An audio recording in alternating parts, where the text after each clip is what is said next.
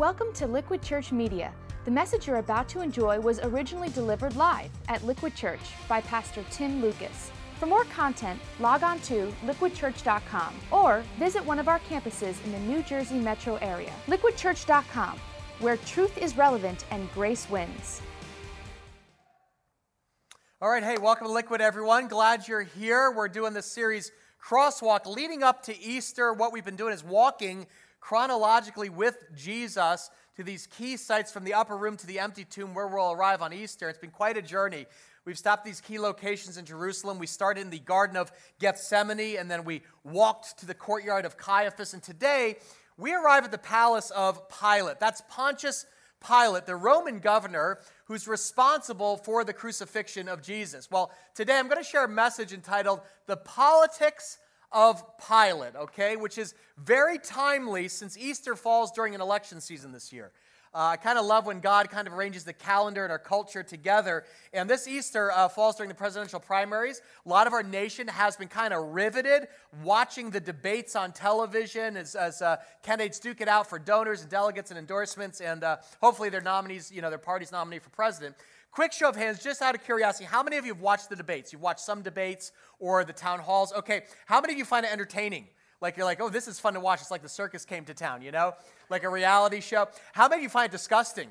You're like, you can't believe, wow, a sea of hands. You can't believe how low we've sunk as a nation, right? Easter is a time of, faith, hope, and love, and attack ads. And, this crazy rhetoric that's grown personal, nasty, and downright dirty. Politics can be a dirty business. I've heard it said politicians in diapers have one thing in common. You need to change both regularly and for the same reasons. Think about it. I do not approve of political jokes. I've seen too many of them get elected. But we're going to go on. What's interesting is 2,000 years ago, in the week leading up to Easter, Jesus came face to face with the most powerful politician of his day, and that is Pontius Pilate. At this time, Israel was a captive nation. They were under the authority of the Roman Empire, and Pilate was the Roman prefect or governor who ruled over Judea, which is where Jerusalem was located. And as governor, Pilate plays this kind of crucial role in the crucifixion of Jesus on a Roman cross. He had the power to let Jesus go free or condemn him to death. And in Mark 15, Pilate makes this critical calculation and several political compromises that really changed the course of history if you think about it. In a lot of ways, Pilate is a symbol of failed leadership, kind of a what not to do for public officials. And in his encounter with Jesus, I think there are some important lessons in leadership we can take away. This really comes at a perfect time as our nation prepares. We're going to vote, right, for a change in political leadership at the presidential level. So today, I want to look at the politics of Pilate in Mark 15 and then apply it to our world. Now, let me make two quick disclaimers at the outset of this message. This is not a political message, okay? I'm not going to make an endorsement. I'm not going to tell you how to vote. I don't think that's the role of the church. Plus, some of you have already made up your mind, right? How many of you, if the election were held today, you know who you'd vote for, right? You've got the man or woman of your choosing, right? New Jersey is a diverse state. We have a very diverse church. That's awesome. So there's probably a lot of diversity in this room and at our campuses. But let me be clear. I'm not trying to change your mind, but I am going to challenge your heart. Because I think what we're about to read in Mark 15 will give you a fresh lens through which to view potential candidates for public office. My goal is to help you see the current election through the lens of faith, not fear. Right now, there's a lot of fear in our culture, but I want to give you a faith filter for elected leadership so that you can evaluate candidates based on their character, not their campaign antics. And secondly, I'm going to avoid talking about specific candidates after this next sentence, okay? Whether it's Hillary or Ted or he who shall not be named, he's got a huge personality, as you know. But from here on out, I'm going to avoid naming names because my point is not to criticize candidates or promote a specific party. But I guarantee today you're going to be like, that's in the Bible. You're going to see some modern-day parallels to Pilate, and some examples of what he does are going to remind you of certain candidates. Don't let that upset you, okay?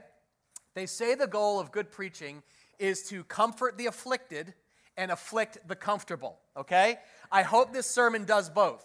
Because if you're here today and you feel a lot of agita, you're like, oh, we're talking about politics. This is going to give you comfort as we discover that, listen, ultimately, God's in control of who's in control. That's the truth. Even when your guy doesn't win, God will still use deeply flawed leaders to accomplish his purposes. But if you're here today and you're like, oh, good, politics, you're convinced your candidate's right, your party is always the right one, this may give you pause to stop and kind of reevaluate from a biblical perspective. Because the reality is, as a Christian, our hope is not in the government, it's in God alone, amen? The next president, whoever he or she is not our Savior, okay? Christ is our Savior, he's our coming King. The Bible says his government will never end. So as Christians, we want our faith to inform our politics, not the other way around. So let's see what we can learn from our Bibles as Jesus encounters the politics of Pilate. You can flip in your phone or your Bible to Mark chapter 15. And as you're locating that, let me give you a little background about Pilate. As I said, he was a governor over Judea, and he did basically what most governors do. He was responsible for collecting taxes, building roads, keeping the peace in what's now known as the West Bank of Israel. And he represented the government of Rome. That was under Caesar Tiberius. Israel was occupied by Rome, and the people were bitter about it. If you want to know how was the public at the time of Pilate, they were very angry. They were heavily taxed. They were misrepresented. They were often abused. And they felt like, our best days are behind us. As a nation, we have all this diminished glory and power. And so they hated Rome. They hated Pilate because he governed with a heavy hand. He really was, any words or actions spoken against Caesar were met with brutal, overwhelming force. For instance, Pilate, historians note, he built an aqueduct to bring water into Jerusalem, and he raided the temple treasury to pay for it. And people went bananas. They protested because they said, hey, you're stealing church money to pay for public work projects. And so they had a protest. Guess what Pilate did? He sent an entire Roman legion of soldiers into the protesters wearing peasant disguises with knives and daggers, and they slaughtered and murdered over 250 unarmed Jewish peasants, including women and children. So understand, this is a guy comfortable with power, violence, and the use of lethal force against enemies of the state. Crucifixion did not start with Jesus. It was commonplace for any rebels who dared defy Rome. So this is a tinderbox we're about to read. This is a highly charged, polarized environment that Jesus enters into. And here's what Mark 15 says. It says, very early in the morning, the chief priests with the elders, the teachers of the law, the whole Sanhedrin made their plans. So they bound Jesus, led him away, and handed him over to Pilate. Now remember, Jewish leaders hate Jesus, right? Why? They're envious of his popularity with people. They hate how Jesus undermines their authority. Jesus is always preaching about their hypocrisy in public. He mocks their empty rituals. He goes to the temple and flips over the tables of the money changers as a way to say, I'm calling out your corruption. In short, Jesus threatened the power and control over the people. So the Jewish leaders arrest him. They bring him to the courtyard of Caiaphas for this mock trial by the Sanhedrin. And even though there's no evidence of wrongdoing, there's false testimony, they find Jesus guilty of blasphemy or claiming to be God, which is a verdict punishable by death. There's just one problem. The Jewish leaders had no power to enact the death sentence. Only a Roman government official could do that. So they walk Jesus to the palace of Pilate, hoping Pilate will carry out the death sentence for them. And so Pilate starts questioning Jesus. Verse 2, he says this, are you the, say this together, King of the Jews? And this is a political question. Because at this moment, the Jews are waiting a Messiah, this prophesied military leader who's going to lead this political revolution. This Messiah is going to overthrow Rome. He's going to liberate the people from heavy taxes and establish a new government. So when Pilate says to Jesus, he says, okay, let's start this. Are you the King of the Jews? He's asking, do I have to worry about you? Are you a member of the Tea Party? Are you a revolutionary who's going to overthrow the government and destroy everything? Are you, Jesus, a political person? And Jesus says, you've said so, which is interesting. Verse 3, the chief priests accused him of many things. So again, Pilate asked him, aren't you going to answer? See how many things they're accusing you of. In other words, the charge of blasphemy meant nothing to Pilate. He's a Roman governor. He's like, blasphemy is a religious crime. It's not a political one. So the Jewish leaders came up with 3 other charges. They said treason. Jesus is guilty of saying he's a king, which means he's a rival to Caesar, so treason. Secondly, tax evasion. Jesus told people not to pay their taxes, which was not true. And third, terrorism. They said Jesus is causing these riots all throughout the region. So they come up with these three accusations: treason, tax evasion, and terrorism. Those are like the trumped-up charges they bring against Jesus. But Jesus still made what? No reply. And Pilate was amazed. Why? Because Pilate, during his political career, he had seen thousands and thousands of people come before him. And when every one of them was about to be crucified, they caved, they shuddered, they cried. And here Jesus stands with this self-assurance and this peace that rattles Pilate. Very different when an inmate is on death row. Why doesn't Jesus actually reply or defend himself? Because at this point, Jesus has no reason to prolong the trial or save himself. The time has come for him to sacrifice his life to save the world. In fact, Isaiah 53 made this prophecy about Jesus. It said, as a sheep before her shearers is silent, so he did not open his mouth. Jesus says nothing. So Pilate does something clever. He makes a very shrewd political calculation. He says, you know what? I don't want to be responsible for executing an innocent man. So he tells the crowd, you decide. Look at verse 6. Now it was the custom at the festival to release a prisoner whom the people requested. A man called Barabbas was in prison with the insurrectionists who committed murder in the uprising. The crowd came up and asked Pilate to do for them what he usually did. So Pilate's clever. The whole crowd is here. Imagine like this big kind of rally and people are upset. And he says, hey guys, we're going to play a game. It's called the People's Choice Awards. Okay? And on the one side, he has Jesus, right? On the other, he brings out Barabbas, who is a convicted murderer in the rebellion against Rome. So one man's innocent, one man is guilty. And Pilate plays this game with the crowd, the People's Choice Awards. He says, do you want me to release to you the King of the Jews? Asked Pilate. Knowing it was, very important phrase, say it together, out of self-interest that the chief priest had handed Jesus over to him. But the chief priest stirred up the crowd to have Pilate release Barabbas instead. So understand, it's a stacked deck. The Pharisees, the Sanhedrin, they have stocked the crowd with party loyalists who are out for blood. So the minute Pilate takes the vote, they yell and kind of whip up the crowd in a frenzy. They stir up this mob mentality. They're like, we want Barabbas, kill Jesus. And Jesus, listen, Jesus, God in the flesh, becomes a pawn in the most powerful political struggle in human history. But Pilate is a smart politician. He knows what's going on. He knows it's out of self-interest these guys want Jesus dead. So like a good politician, here's what he does. What does a good politician do? Puts his finger to the wind and takes a poll. What shall I do then with the one you call the King of the Jews? Pilate asked them. Crucify him, they shouted. Why? What crime has he committed? Asked Pilate. But they shouted all the louder, crucify him. And all this political pressure comes to a head. Pilate is in a tight spot. He is faced with a tough decision. What does he do with Jesus? The last thing he needs is a riot in Jerusalem during Passover. You've got hundreds of thousands of Jews all over the region pouring into the city.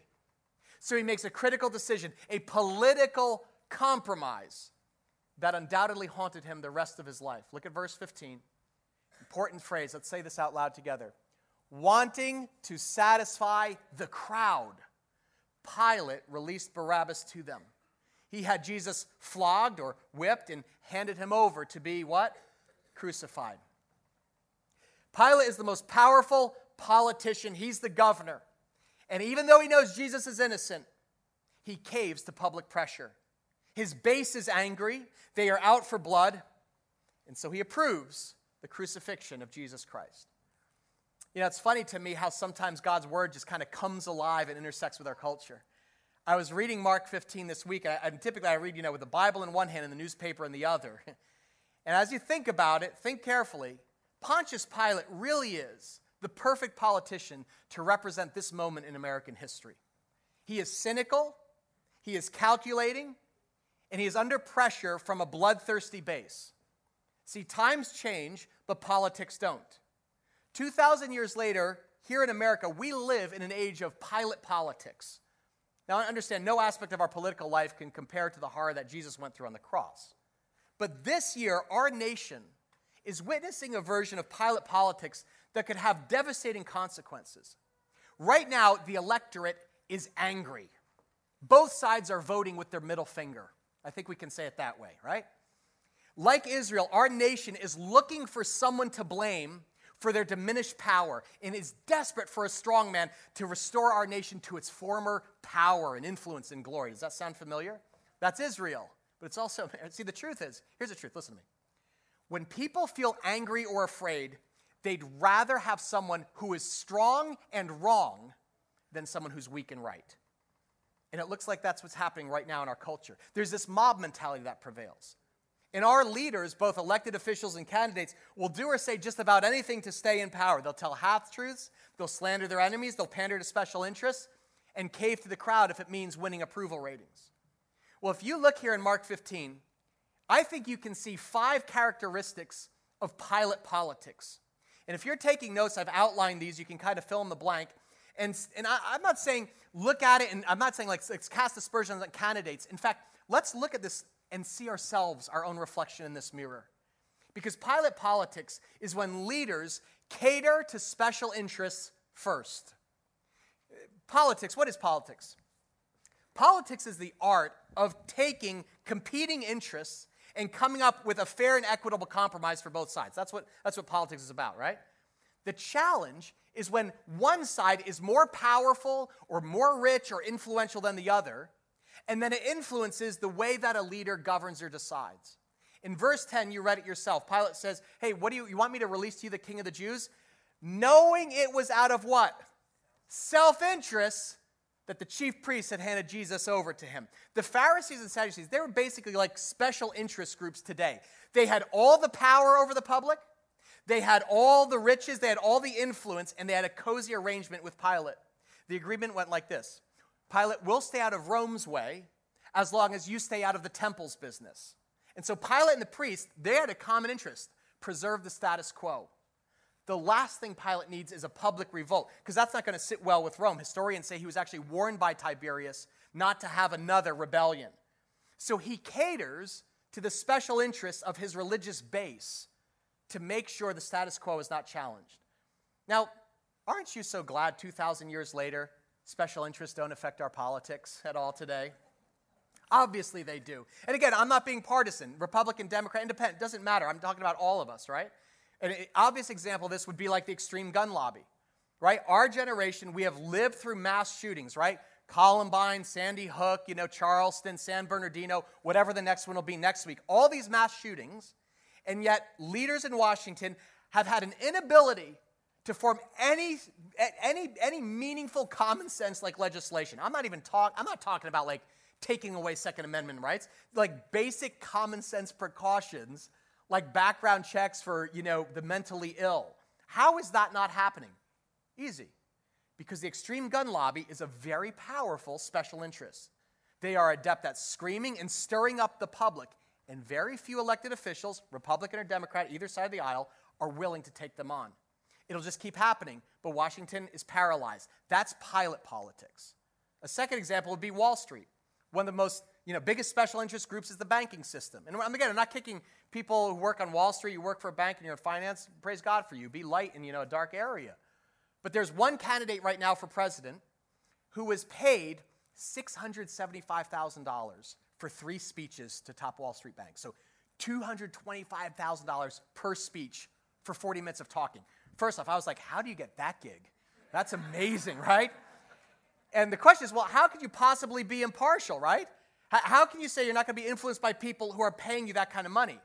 Again, you can call Wall Street greedy and manipulative, but they're not stupid. Special interests, they donate millions of dollars to super PACs, both Republicans and Democrats, for one reason. The point is to help curry favor and influence decisions in their interest. So see how this works? Instead of serving the public good, there's a vested interest in preserving the status quo. And Pilate politicians just accept that arrangement. They cater to special interests to preserve the base and protect their position. Quality number 1. Think about our elected leaders. Quality number 2. Pilate politicians, then, are very good at condemning the scapegoat. This is the most common tactic in politics today. Right now in America, people feel like the world is changing and our nation is falling behind. That's why people are angry. They feel our country is losing power and influence economically, globally, militarily, and people are looking for someone to blame. That's what a scapegoat is, right? Scapegoat is like a person or a group of people you blame for what's going wrong. And this election season, we have had plenty of scapegoating, right? Who's the scapegoat? Oh, it's the Mexicans, right? One candidate called our neighbors to the south criminals and rapists and drug dealers. So we build a wall, great wall, big wall, terrific wall, huge wall, right? By the way, did you see the president of Mexico said, he said, I am not paying for your wall, which was so, he actually said it another way, but I'll let it go. To which one candidate replied, it just got 10 feet higher, right? It's like, it's funny, but there's a danger to scapegoating because there's always a victim. Did you know that this term scapegoat actually comes from the Bible? That's where it first appears. In the Old Testament, Leviticus chapter 16, a scapegoat was a literal goat that the Jewish high priest picked out, and he'd say, we're going to symbolically lay the sins of the people on it and send it out into the wilderness to die. In fact, during Yom Kippur, a goat was placed on either side of the high priest, and then he would decide which goat goes free and which one is going to be sacrificed for the sins of the people. And here in Mark, Pilate does the same thing. He does a reversal of the scapegoat ceremony. He's like, on one side, Barabbas, the convicted murderer. On the other side, Jesus, the Lord of life. And he says, you guys pick. Who do you want to throw under the bus? You pick the scapegoat. Pilate says, I see you're angry. I see you're frustrated. I see you're upset and scared. And you want somebody to blame for your diminished power as a nation. So you vote. What do they say? We want Barabbas. And Jesus becomes the literal scapegoat, a sacrifice for sin. The innocent literally dies for the guilty. See, blaming the scapegoat is part and parcel of Pilate politics. Who's the scapegoat? It's the Muslims. They're all terrorists, deny them entry, monitor the mosques. No, it's the rich. The rich are the scapegoats. It's the 1% who are ripping off the poor. They're the problem. No, it's China. It's the Chinese. Let's start a trade war, with them. So we're going to show them we're not going to be messed with. Who's the scapegoat? It's the immigrants. Deport all 11 million and keep the Syrian refugees out. You don't know who's coming. Again, who do you think I'm talking? I'm not critiquing one party or the other. Both sides are equally adept at scapegoating because it's effective. See, when you appeal to people's fear and anger, you can insert the scapegoat of your choice. It's the religious right. No, it's the liberal left. No, it's the conservative. It's the gays. They're the enemy. They're the evil ones. They're the ones who are responsible. We're going to blame them for what's gone wrong in our culture, and they must be defeated and destroyed. See, scapegoating is very effective if you want to unite a people against the common enemy. Make America hate again. But Jesus said, blessed are the peacemakers, not the dividers. And the problem is with blame shifting is when you condemn a scapegoat, you actually deflect attention from a more thoughtful, nuanced debate about the deeper global forces behind more issues. Of course there are problems with immigration. Of course there are gaps in our system that need to be overhauled. But can it be done in a way that filters out the bad apples without tearing apart families? See, scapegoating is simple. Solutions are hard. And in this election season, there are plenty of causes to condemn. Don't fall for it, like Pilate did. Refuse to condemn the scapegoat. Instead, as a Christian, we must commit to telling the truth, even when it costs us. Characteristic number 3 of Pilate politics: when leaders treat truth as relative. Meaning, truth is not absolute, it's not a fixed point. Truth is relative, it's a moving target, and you can change it. In John 18, there's this fascinating exchange between Pilate and Jesus behind the scenes. Basically, there's this huge rally out front, people are out for blood, and Pilate takes Jesus backstage for a private one-on-one conversation. The first casualty of Pilate politics is always the truth. Truth? What is truth? Veritas? Quid veritas, as they say in Latin. See, Pilate believed the truth is basically whatever the majority of people agree with, or whatever helps you achieve your agenda or political goals. Truth? What's the truth? There's a broken moral compass. It can go either way depending on who the audience is. Truth? What is truth? You say the unborn life should be protected. Who's to say when life begins? You're not a scientist. That's just your opinion. No, actually, God's truth says that all life is sacred. It's actually a fixed thing. Truth, what is truth? Marriage is between a man and a woman. That's your approach. That's old-fashioned. That's just tradition. Times change, truth changes. Really. See, with Pilate, the truth is not this fixed, stable point by which you make just decision. It's a moving target with no moral absolutes. There's no sense of right and wrong. There's only shades of gray that can be swayed by opinion polls. And then when politicians get called on it, they say, well, my thinking has evolved on the issue. The truth, guys, is not... Our culture acts like the truth is not something to be told, but something to be spun, depending on the audience. Pilate politicians treat truth as relative. They spin the facts. They tell half-truths or exaggerate claims or outright falsehoods. I want you to listen. Listen.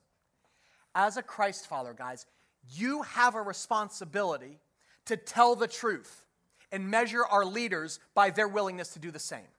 Integrity counts. Truth-telling counts. One of the ways you can do that is to just listen to the debates in the town halls and actually fact-check what's being said. I came across a very helpful nonpartisan website called PolitiFact.com. I put it in your bulletin. It's staffed by independent journalists. It's actually won the Pulitzer Prize. And they have this thing called the Truthometer. Look down here in the bottom corner. You can see it here. They basically fact-check statements made by each of the candidates. And so whatever a politician says, they have independent journalists. They research it and rate it for accuracy on the Truthometer. And you can see the different gradings are true, mostly true, half true, mostly false, false, and then this category, pants on fire. As in liar, liar, pants on fire. You can spend hours on this nonpartisan website just seeing how warped our, national debate is. But very helpful way to fact-check leaders. In fact, it works for all levels of government, from city council members up to sitting senators to candidates for president. And I was looking at this, and I was like, it got me thinking, wouldn't it be awesome if during the debates there was a giant truthometer, behind the candidates, and every time one of them got caught spinning the truth, their pants, whoom, spontaneously caught on fire, It'd be awesome. I tuned in for that. As Christians, we need to value the truth in elected officials. No matter what our culture says, truth is not a moving target. It is a fixed point.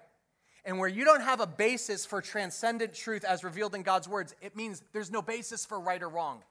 Justice becomes whatever works or helps those in power stay in power.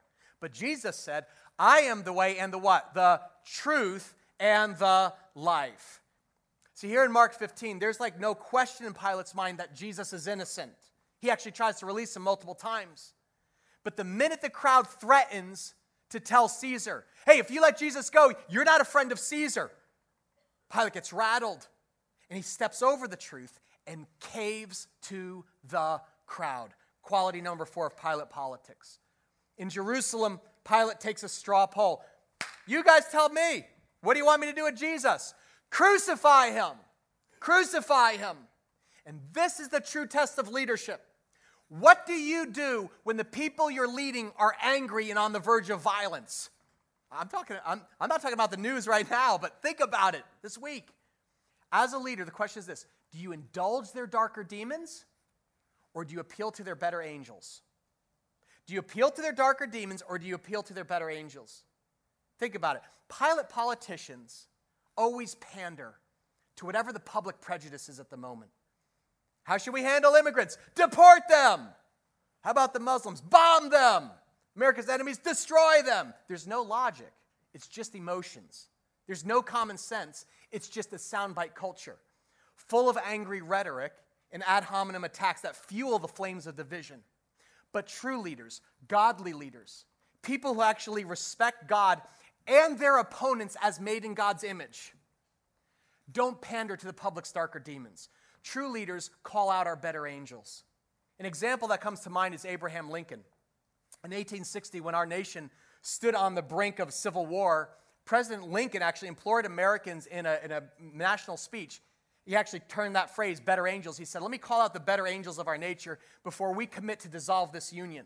And basically, Lincoln was pleading for civility during one of the most bitter and divisive periods in American history. If you think about it now today, things are so different.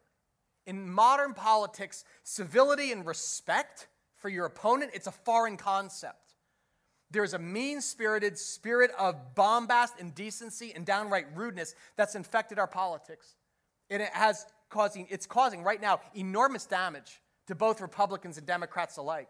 It's where's the humility Where's the decency and just respect for people with whom you disagree? It's embarrassing. My daughter and I were watching one of the debates. My daughter ran for 8th grade president of her middle school, right? And so we're watching the debates. And this one candidate makes fun of the physical appearance of his opponent. And she's watching and she goes, Daddy, I'd never be allowed to run for student council if I said that. I'd get suspended. Guys, this election isn't for middle school president. It's for POTUS, the President of the United States. And civility matters. Decency matters. Integrity matters, especially in a time of great political division. Listen, in the case of Lincoln, even after the Civil War began, Lincoln was under pressure to end it prematurely. But he said, I'm standing firm. I'm not caving to the crowd and end it prematurely because of the evil of slavery. It must be abolished.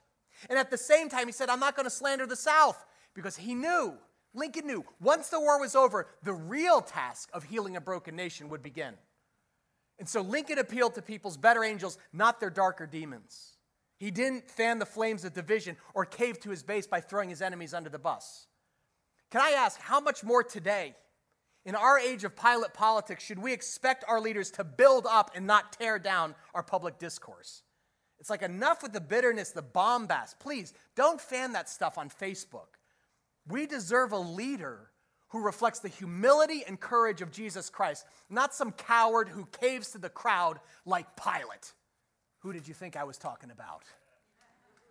Leads us to our fifth and final characteristic of pilot politics: leaders who pay lip service to Christ but don't believe in their heart. I never want you to forget this. In the end, Pilate acknowledged that Jesus was King of the Jews.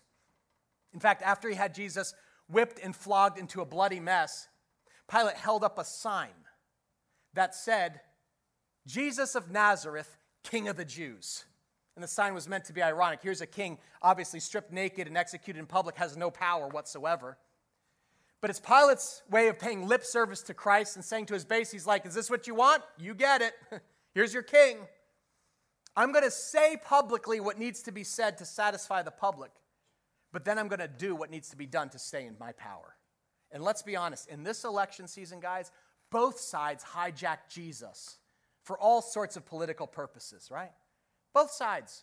Republicans claim Jesus is on our side, right? God is right. We're the religious right. And if the country's going to go right, we need to vote right. Vote Republican.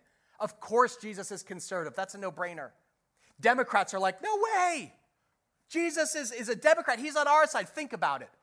Jesus was a health care dispensing machine, right? Half his ministry was healing people for free. Healing the lame, the blind. He didn't charge anywhere. Free health care for everyone.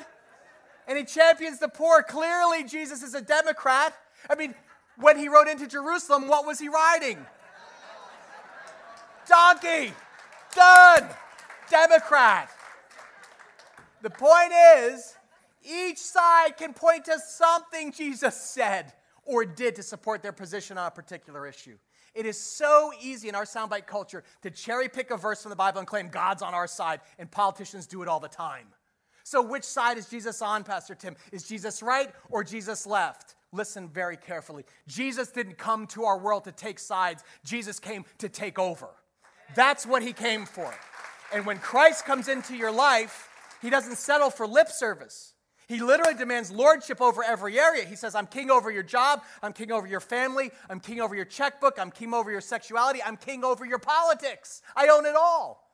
Can I ask, have you made Christ king over every area of your life? Because that's what it means to be a Christian. You look at Jesus and you say, I'm going to pick up my cross and follow him. See, some believers pay lip service to Christ just to score political points. But the truth is their hearts are far from him. They won't give up control of their own kingdom. And we still think might makes right. See, at the end of the day, guys, here in Mark 15, you're presented with a choice. At the end of this account, you have two leaders standing before you. On the one side, there's Pilate, and on the other side, there's Jesus. Two kingdoms. Pilate represents Rome, the kingdom of the earth that uses force and violence to preserve power at all costs. And Jesus represents the kingdom of heaven, which the symbol is the cross. It operates on the logic of love, meaning humility and self-sacrifice, where you use your power to serve those beneath you. And what do you do for your enemies? Do you destroy them? You forgive them. Guys, remember, our kingdom is not of this world, so we need to stop pretending our elected leaders are from there. I think we can just agree. Can I say this? Jesus would have made a terrible president. The climax of Jesus' career was not when he was elected, it's when he was crucified. But that's what power looks like in God's kingdom, when you humbly give it up to serve and save those who are perishing, not just to win votes, but to win hearts. Pilate acknowledged Jesus as king, but he said, I'm not giving up my kingdom. Jesus surrenders his kingdom to save his people, and that included Barabbas, and it includes Tim Lucas, and it includes you. And this is the hope, guys. At the end of the day, as believers, our hope is not in any earthly leader. Our trust is in Jesus Christ alone, amen? He's our crucified Savior, and he's our coming King.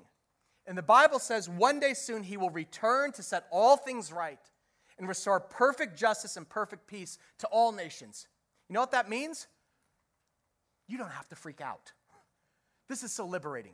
I know this is a heavy message. Everyone take a deep breath. Ready? Listen, watch. This November, we're going to elect somebody. It might be a man, might be a woman, might be a Republican, a Democrat, an independent, someone we haven't heard of yet. Here's a guarantee. Whoever he or she is, they will be flawed in some way. They are not the Messiah. They are not the anointed one. There are good and bad in every party, in every race, in every religion. And you know what? That means your job is to pray for them, to vote your conscience, and then you practice civility. You actually show respect to those you disagree with. You speak well of them. And then you get to go like this. Relax. Relax. Because at the end of the day, listen, God's in control of who's in control. You know what Romans 13 says? The authorities that exist have been established by God. This is so comforting. This is a truth I want to leave you with. Because I watch the debates, guys, and half the times I turn off the television and discuss it. I'm like, this is hopeless. The system is so messed up and seems broken beyond repair. But if you fear for our nation's future, Jesus has a word of comfort. In John 19, just before Pilate crucifies Jesus, he says this, don't you realize I have power either to free you or crucify you? And Jesus answered, you would have no power over me if it were not given to you from where? Above, heaven. In other words, Jesus is like, Pilate, don't fool yourself. Your power doesn't come from Rome, and your power doesn't come from these people. All authority on earth is delegated by God in heaven, and he alone is sovereign. So that means even when people elect a demagogue, or someone who's a tyrant or an authoritarian kind of guy with all sorts of biases, even if you pick the wrong guy at the end of the day, you can relax, because God's in control of who's in control. He determines who steers the wheels of government. And Scripture says ultimately God appoints kings and presidents and senators and governors, and some of them are courageous, some of them are cowardly, and some of them are corrupt. And guess what? God uses all of them to accomplish his plan of salvation. Amen? Isn't that a comforting truth in election season? God's in control, say it with me, of who's in control. The long story of Scripture and human history is God working in spite of and through deeply flawed leaders. He weaves their decisions, even disastrous ones, into his plan of salvation. That's what he did with Pilate. That's why we're here today. 2,000 years ago, God used the cowardly execution of his son to set you free. So don't freak out. God's sovereign plan will not be thwarted even by the antics of this crazy election cycle. If anything, the deeply flawed leaders we're watching remind us that the problems of our world will not be solved by man, but by Jesus Christ alone. Amen? Therefore, reflect and relax. Reflect. I want you to evaluate people's leadership through a filter of faith. Pilate gives us a very helpful one. Ask, do they conform to the character of Christ? But then relax. God's got this. And no matter who wins this election, we can rest assured that God is in his throne. And he's in control of who's in control. Amen? Let's bow our heads for prayer together. Jesus, we thank you. You are the true King. You are the only King who laid down his life for his people.